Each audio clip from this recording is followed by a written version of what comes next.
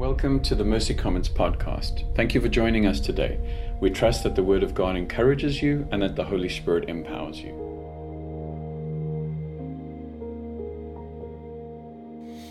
Mike Polavachi, who's a man we respect and who's taught us how to listen to the voice of the Spirit, has a very deep way of dealing with things. If you hear God and you think it's God, say it. If you're wrong, no one dies. So that's kind of where we're at. My name's Nick. I'm glad to be preaching. We are in our God at Work series. And most of the time at Mercy Commons, if you're a visitor, we go through a book of the Bible. In summer, what we do is we hit some topical series, and this is our God at Work series. Last week, I spoke about our secondary calling, that our vocation or our job was our secondary calling. And then in order to secure our secondary calling, we need to ensure that it flows from our primary call, which is to be with God. That we aren't just given an assignment by God, but that we are actually God's assignment, that God is at work in our work. Paul reminds the Ephesian church that he says to them, instead, we are God's accomplishment, workmanship, poem, work of art. We are created in Christ Jesus to do good things. God planned for these good things to be in the way in which we live our lives. Now, David Brooks, Matt and I were talking about this, wrote a book in 2015 called The Road to Character because he was concerned about the narcissistic trajectory of our society in 2015, 7 years ago. Has not got better, okay? But what he talks about is he talks about these two virtues. And he talks about what he calls the resume virtue and the eulogy virtue. And he talks about the resume virtue, which are the things that we usually put in our resume. Our degrees, our accomplishments, our awards, our special skills, the positions you've had, and the competency that you could bring to this organization. Why you should be hired, why you are better than the other person who is applying for the job. Eulogy virtues are those virtues that we should be hearing at eulogies when someone has passed away. These are virtues like honesty, kindness, their impact on the people around them, whether they were brave or faithful, generous. How many of you have been to a funeral where you get a little awkward because all that you're hearing are resume virtues? You're hearing about the fact that this guy achieved this, or this woman was the CEO of that company, and you're not actually hearing these eulogy virtues. And part of what I want to speak about this morning is the fact that God is at work in our work, ensuring that we are forming eulogy virtues and not resume virtues.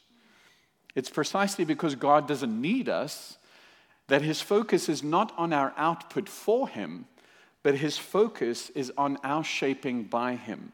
His focus is not on our output for him, but on our shaping by him. He is at work, in your inner life.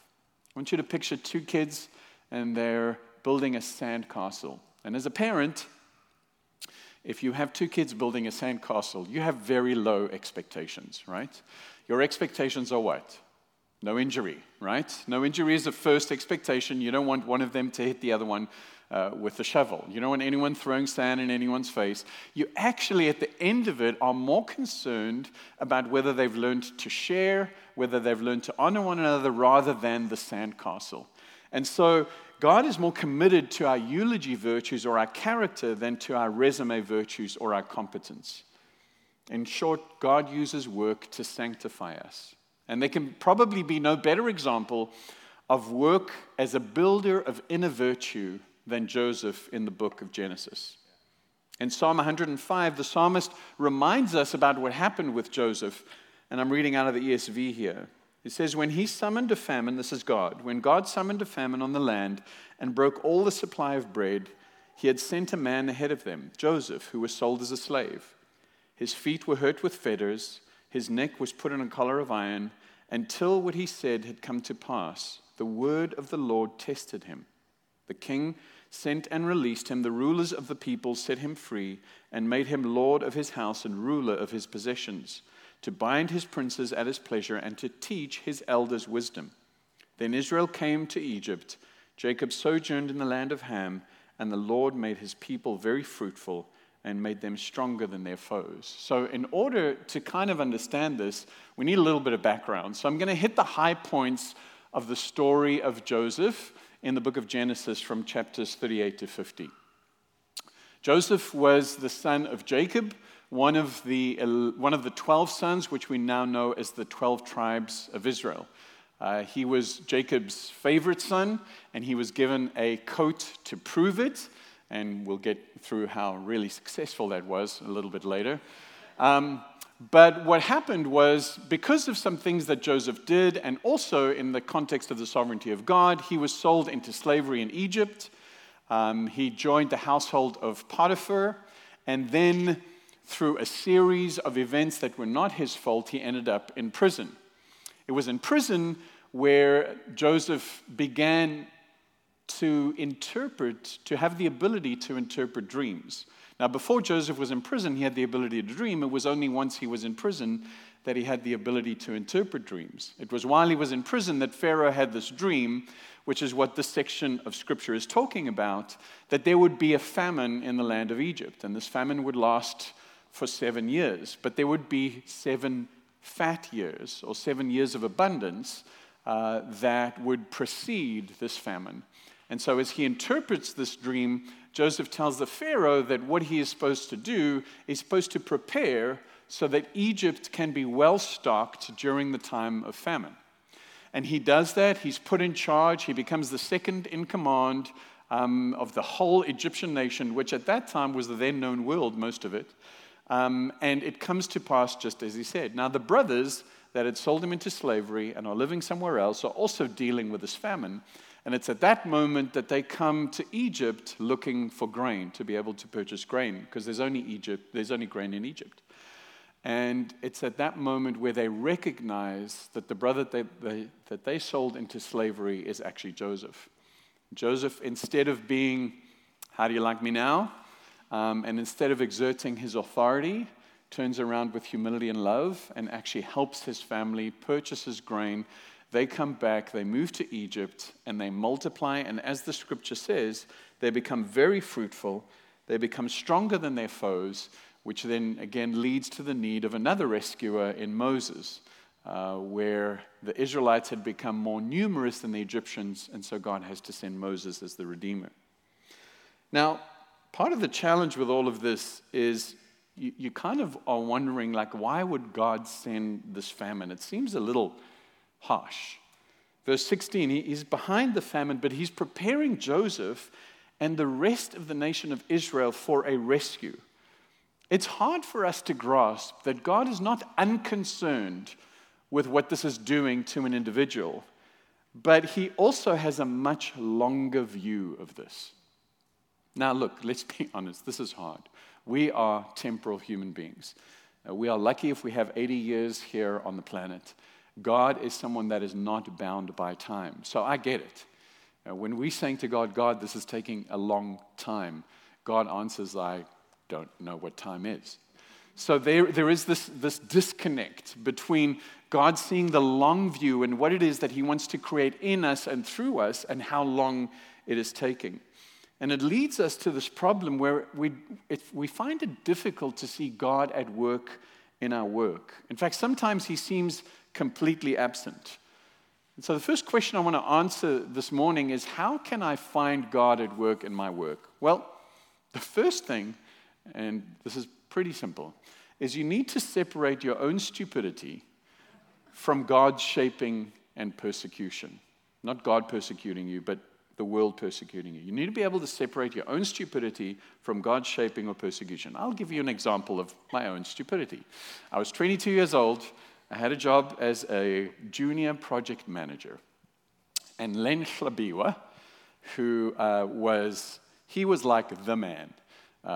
He was like, stories have been told about people, and now you get to ride with him, and I was riding with Len. And Len was telling me stories about the fact that they were doing this project in South Africa, and some of the workers came and barricaded them in because they hadn't been paid. And so they were kidnapped and taken hostage until they managed to get the money to pay the workers. And I'm listening to this, and I'm so excited. And so I just want to be his friend. I want to learn from him. I want him to mentor me. And so we're sitting there, and then he says, stay in the car. I'm going to go up and grab some documentation from this government building, and I'm going to come back down. And he leaves his cell phone in the car next to me. And so I pick up his cell phone. I know, I'm 22, right? I know, people are doing this, you know. So not only do I pick up his cell phone, but it's locked. It has a passcode, you know. Even back then, those old flip phones, they had passcodes, right? It was an old flip phone. And I'm like, I wonder what his passcode is. So like, I try one. It doesn't work. I still to this day don't know what I was going to achieve by unlocking his phone. I still don't know why I did it. I try the second one. Nope, that didn't unlock it. I try a third one, and then it says, your phone is now locked. And I'm like, oh, shoot. So I put the phone down. Len comes back, and he gets in the car, and he says, hey, won't you hand me my phone? And so I hand him the phone, and he's like, what the heck happened? And I'm like, I don't know. He's like, my phone is locked. What happened? Did you mess with my phone? I'm like, no. Bald-faced lie. Total lie. Anyway, two thanks, babe. To his credit, Len never said anything about that moment again. I will say this, though. It definitely affected my relationship with him. It definitely affected his ability to trust me. That was my own stupidity. There was another time when I was working in a place called Kumon, and the reason I was hired to work there was because it was a Jewish organization, and I'm not Jewish. So I was hired to work on Friday afternoons and Saturdays, and my job was to basically close down the center and have the center open on Saturdays. And so I went to Jack, and I said to him, hey, on Wednesday, I'd like to leave like maybe 15 minutes early. There's a prayer meeting at my church. And so he says to me, do you have to go? So I'm like, well, no, I don't have to go. I want to go. He says, well, then no. So I'm like, oh, shoot. I should have used kind of the Jewish paradigm of this is something I have to do in the context of my faith. If I'd said I have to do something, then he would have felt obligated to let me go. So I said, no, this is where I'd learned from not bold-faced lying and saying, no, I didn't do your passcode, where I said the truth, and I said, no, I don't have to go, and I didn't get to go to the prayer meeting. There are times in our lives where our job becomes incredibly difficult because of our own stupidity and immaturity, or because we are persecuted for values and beliefs that we hold, or simply because, like we discussed last week, work is hard. Like life, work is difficult.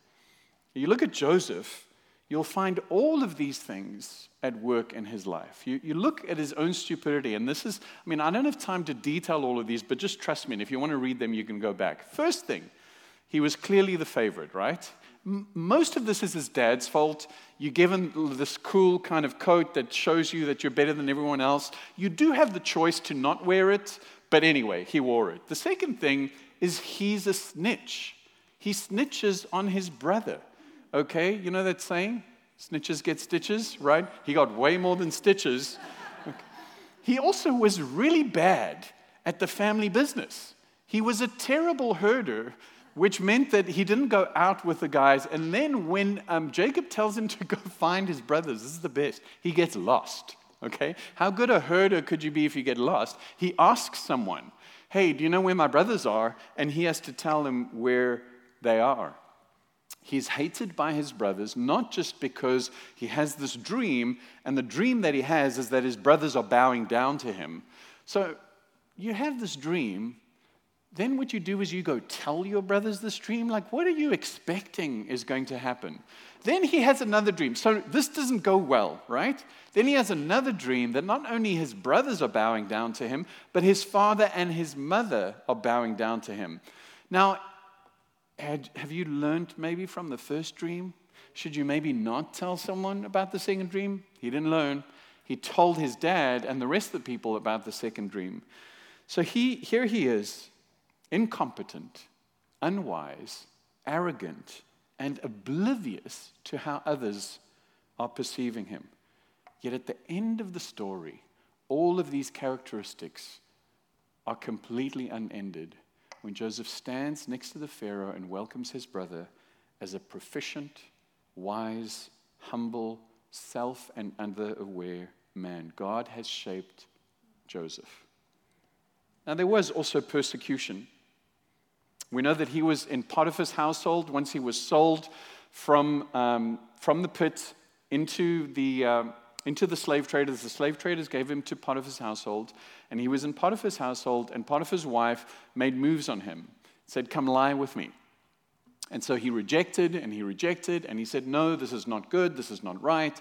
And then eventually, his boss's wife grabs his cloak, and now has his cloak, and accuses him of sexual assault. And she has the proof, she has the cloak. And so now, in terms of these false accusations, he's not only demoted, but he's put into prison. Now, how can God shape us by using the pits and prisons of our job? I think the first thing that we see is that it reinvigorates our compassion. The pits and prisons of our job reinvigorate our compassion. Genesis 40, verse 7, this is while Joseph is in prison, he asks Pharaoh's officers who were with him in custody in his master's house, "Why are your faces downcast today?" They said to him, "We have had dreams, and there is no one to interpret them." And Joseph said to them, "Do not interpretations belong to God? Please tell them to me." So this is what had happened. He's in prison, and there's a baker and the wine kind of the cupbearer, or some call him the butler, because I guess it rhymes with baker and butler. Let's go with baker and butler. It sounds better. So the baker and butler are in there, and they're also in prison. Now, I don't know why they're in prison. Obviously, a really bad meal, okay? Why else would the baker and the butler be in prison? And so Pharaoh has the power to kind of imprison them. Now, understand this. Remember, Joseph had absolutely no self-awareness and no awareness of others when he wasn't in the prison. Now he's in the prison. What does he do? He says, "What's the matter, guys? What's going on?" He recognizes that there is something happening with someone that is not himself. He's not allowing self-pity to prevent him from seeing an opportunity to exercise compassion on behalf of someone else. Imagine he was just sitting there nursing and rehearsing the unfairness of what had happened, because this is how it could have happened. "Guys, why are you down here?" "Well, I served the Pharaoh a cup of wine that was sour." "Well, I baked some bread that wasn't good." "Oh, that's so unfair.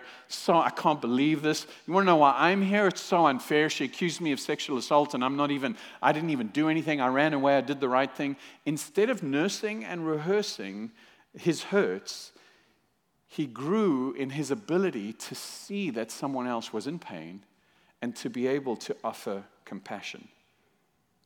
I think one of the things that we need to look at in the context of our workplace is that self-pity often obscures our opportunity to exercise compassion on behalf of others. When we're so focused on the wrongs that have been done to us, we aren't able to see the face of someone else who we could minister to and bring glory to God. Because ultimately, that's what he says. "Do not interpretations belong to God? Please tell them to me." He's finding a way to bring glory to God. God is shaping him. God is moving him. I want to say, how many of us look not for the person with a sad face, but for the person that could advance our career? So we're looking for the person that has the ability to make decisions about our advancement. We're looking for that person. We're not looking for some little pleb that we can offer kindness to. And maybe that's what we should be looking for. Maybe we approach work with the ability to say, "God, this morning I want to serve people without an ulterior motive, and I want to look for an opportunity," as I said last week, to offer some kind of creative service to someone that is downcast. So pits and prisons reinvigorate our compassion for other people. They also reveal hidden competencies. It's interesting. My wife is a doula, And I've said, have you seen people just rise to the occasion? You know, like when you thought, oh, I don't know how this is going to go, but then you are completely surprised. And she said, yeah, there was this one man who, now bear with me, I know men don't have babies, you'll see, okay? There was this one man who got like super nauseous and was going to faint at his wife's first ultrasound, okay? And so Corinne's like, whoa, this is not going to go well. You know what I mean? If he is going to faint at the ultrasound, which is really not that big a deal, I don't know how he's going to do here. But she said it was amazing, like something overtook him. And it just raised his courage. And he knew that he was there for her. And something rose up in him. And there was this hidden competency that enabled him to stand there and say, I am here for this. And she was amazed at what he was able to do. It's interesting that Joseph, in all three of these situations, is given leadership. In Potiphar's house, he's given leadership. In the prison, he's given leadership. And in Pharaoh's court, he's given leadership. But it's only in prison where his ability to interpret the dreams actually has its genesis. We know that he could dream before, but it's only in prison where he had the ability to interpret dreams. I would say that his prison was necessary in order to reveal this hidden competence of what dreams meant. He also realizes that it's not all about him, that God is the interpreter of the dreams, and that his role is to put himself in a situation where he can bring glory to God. The question I want to ask you is, what hidden gift or what higher level of competency is God trying to reveal to you through a difficult situation at work? In what area are you able to step into something you didn't think you could step into because life is difficult at work? So he reveals hidden competence. He also reorients our confidence. So Joseph tells the baker and the butler the interpretation of the dream. Now for the baker, good news. In 3 days, you'll be released. You'll receive your position back. For the butler, real bad news. In 3 days, you're going to be executed. Okay, I wonder how that conversation went. Anyway, Genesis 40, verse 14, he says, this is Joseph speaking, he says, only remember me, he's talking to the baker, when it is well with you. And please do me the kindness to mention me to Pharaoh, and so to get me out of this house. For I was indeed stolen out of the land of Hebrews, and here also I have done nothing that they should put me in the pit. Oh, man.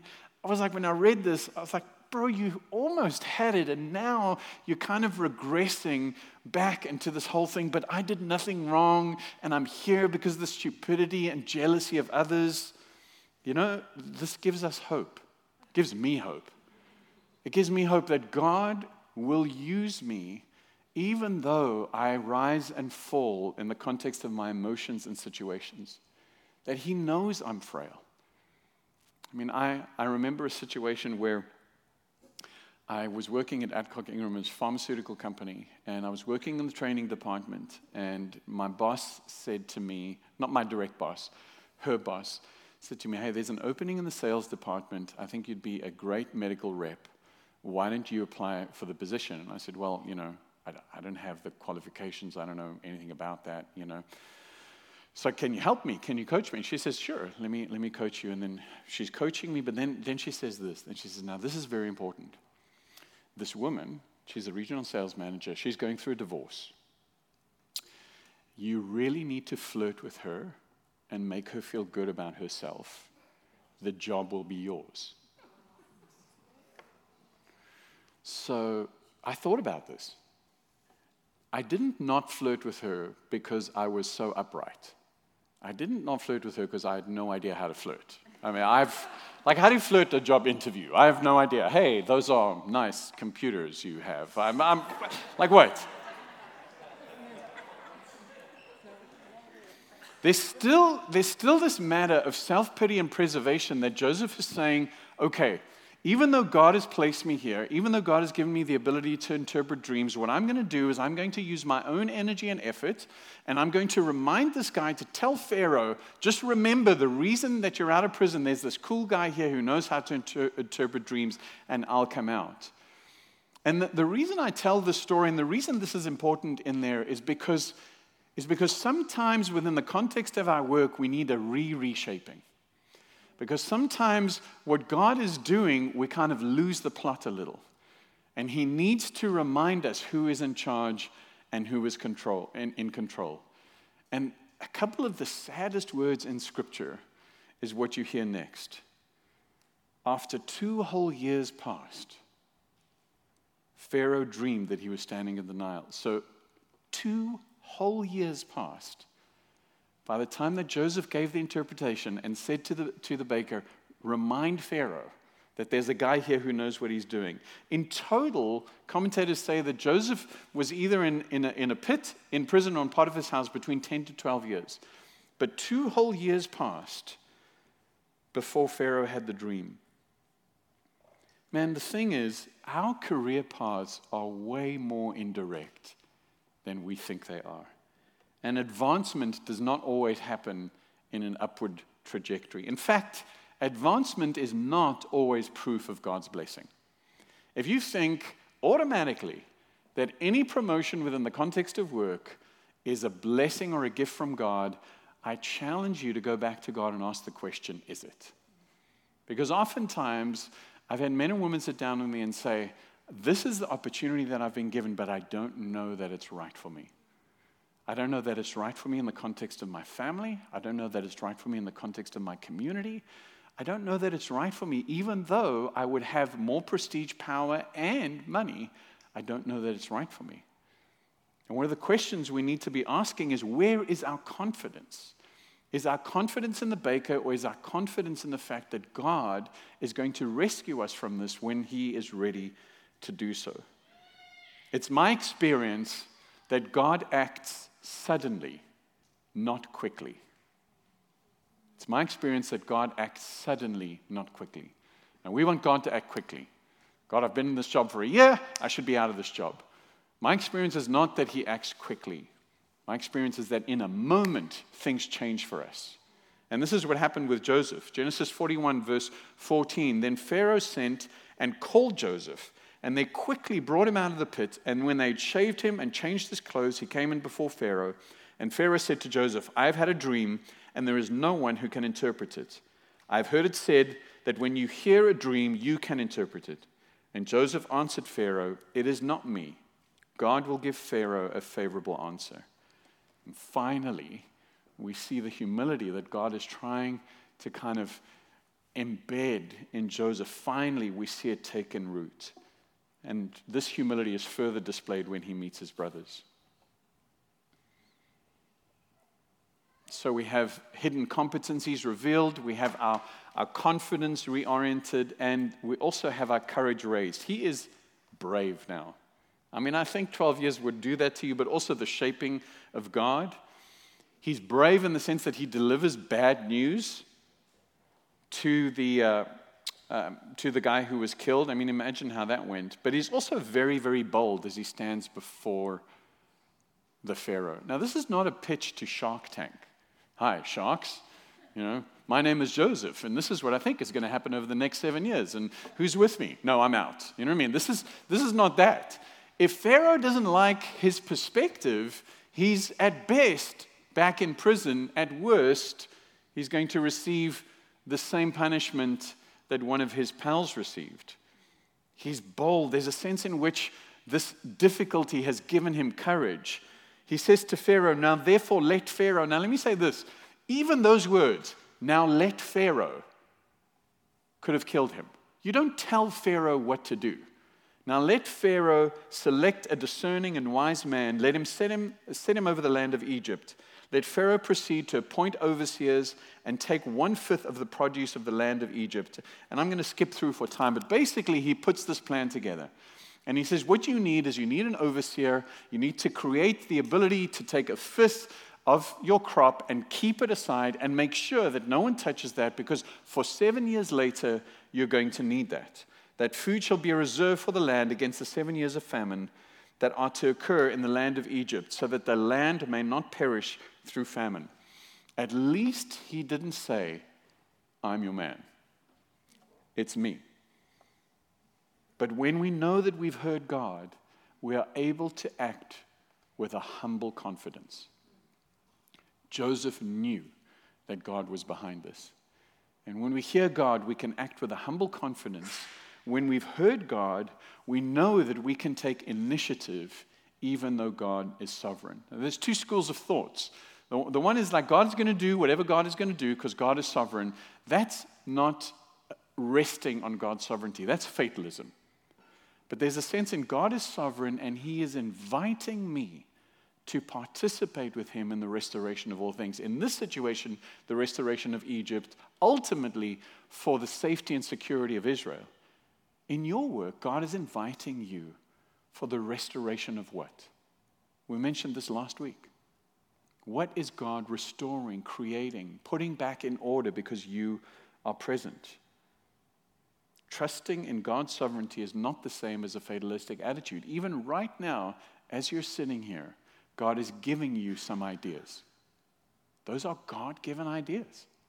Take them to God with humble courage and say, God, is this something I can bring to my bosses to actually say, this is what I think you should do? This is the reality. We have the wisest person. We have access to the wisest person, and we don't access him in what we spend most of our lives in terms of our work. So we pray, and we read, and we come to community, but in the context of your work, where have you sat down in a decision and said, God, what do I do in this moment? What do I do with this child in my class? What do I do with this contract? How do I do this? I would challenge you that when you do that and God responds, there will grow within you a deep, humble confidence to be able to stand boldly and know that this is what God has called you to do. Band, you can come up. God has placed you in a specific purpose to accomplish his purpose. In a specific place to accomplish his purpose. When Joseph stands before his brothers, once his brothers are there, and I don't have time to go into all of that, it's powerful.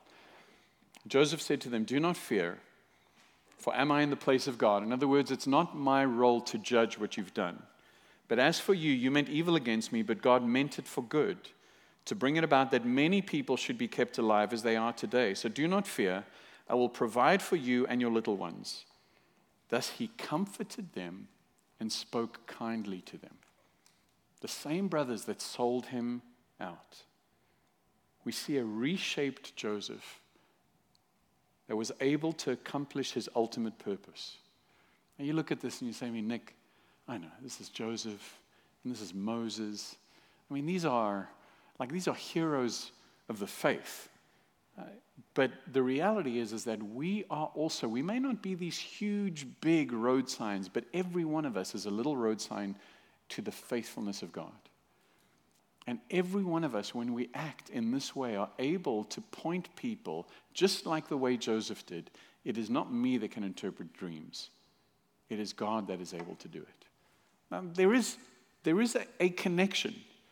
I remember Terry Virgo said, God is not impressed with your gift. He's the one who gave it to you, right? So you can't impress God with it. He's the one who gave it to you. But equally, Terry's amazing at this. He's also said, don't say it's God. Say it's with God.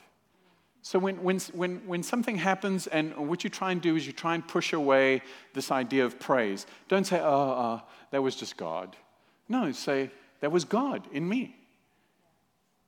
There's a humble courage and confidence that comes with that. When we actually say, God gave me this gift and I was able to use it to bring restoration, to bring order out of chaos, to bring kindness in a world that needs kindness. When we do something well, we have people's ear. And so one of the things that I'm challenging us to do in the context of our work is let's ask God for the ability to do what we do well. Because then we get the ear of someone that is in that place. Finally, what is he shaping us into? I would say this.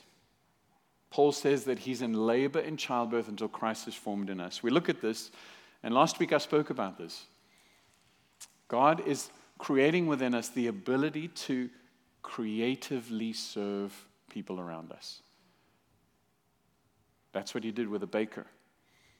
He's creating within us and shaping us a humble boldness to be able to stand within the context of our world and say, God has given me this gift for the restoration of this situation. And lastly, love. Motivated by love. We are those that have been called to creative service, to humble boldness, and motivated by love. The question we should be asking is, God, what are you doing in me in this difficult time? God, how does this and what is happening to me help to bring you glory? Now, Joseph was a type. Types, shadows are things that the Bible uses to be able to illustrate something of the nature of Jesus Christ. Throughout history, God uses people in situations to be able to prepare them for the coming of the one that will bring ultimate rescue, the coming of the one that will bring ultimate order, the coming of the one that will bring ultimate love. And we know that Jesus is a type of, or Joseph is a type of Jesus, because both of them were loved by their father. Both of them were sent by their father. Both of them were sold for silver. Both of them were rejected and condemned to die. Both of them resisted temptation. Both were falsely accused. Both were not recognized by their own people. Both stood at the right hand of a king offering rescue. But only Jesus was envied and hated without cause. There's plenty of cause to hate Joseph. Only Jesus rescues us from the famine of our own souls. Only Jesus brings a rescue that is eternal, because we know the Jewish nation needed to be rescued again and again and again. Only Jesus is currently seated at the right hand of God the Father, leading us and restoring. And only Jesus will return to claim what is his, so that when he returns, every knee should bow in heaven and on earth and under the earth, and every tongue confess that Jesus Christ is Lord to the glory of God the Father. God's invitation for us this morning is, as he's reshaping us by the grace of Jesus through the power of the Holy Spirit, he's inviting us to be a company of flawed rescuers, or as Henry Nouwen puts it, wounded healers. God is at work in you. God is at work through you. God is at work in your work. Do you recognize it? Let's pray.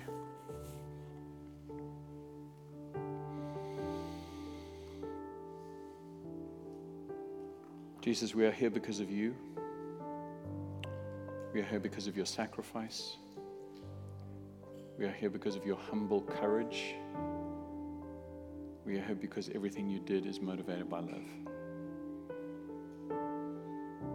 God, as we just rest in the reality of the finished work of Jesus, I ask you to stir in us the fact that each one of us has been called in each area of our vocation to say, is it not God who? I pray that you'd help us to answer that question.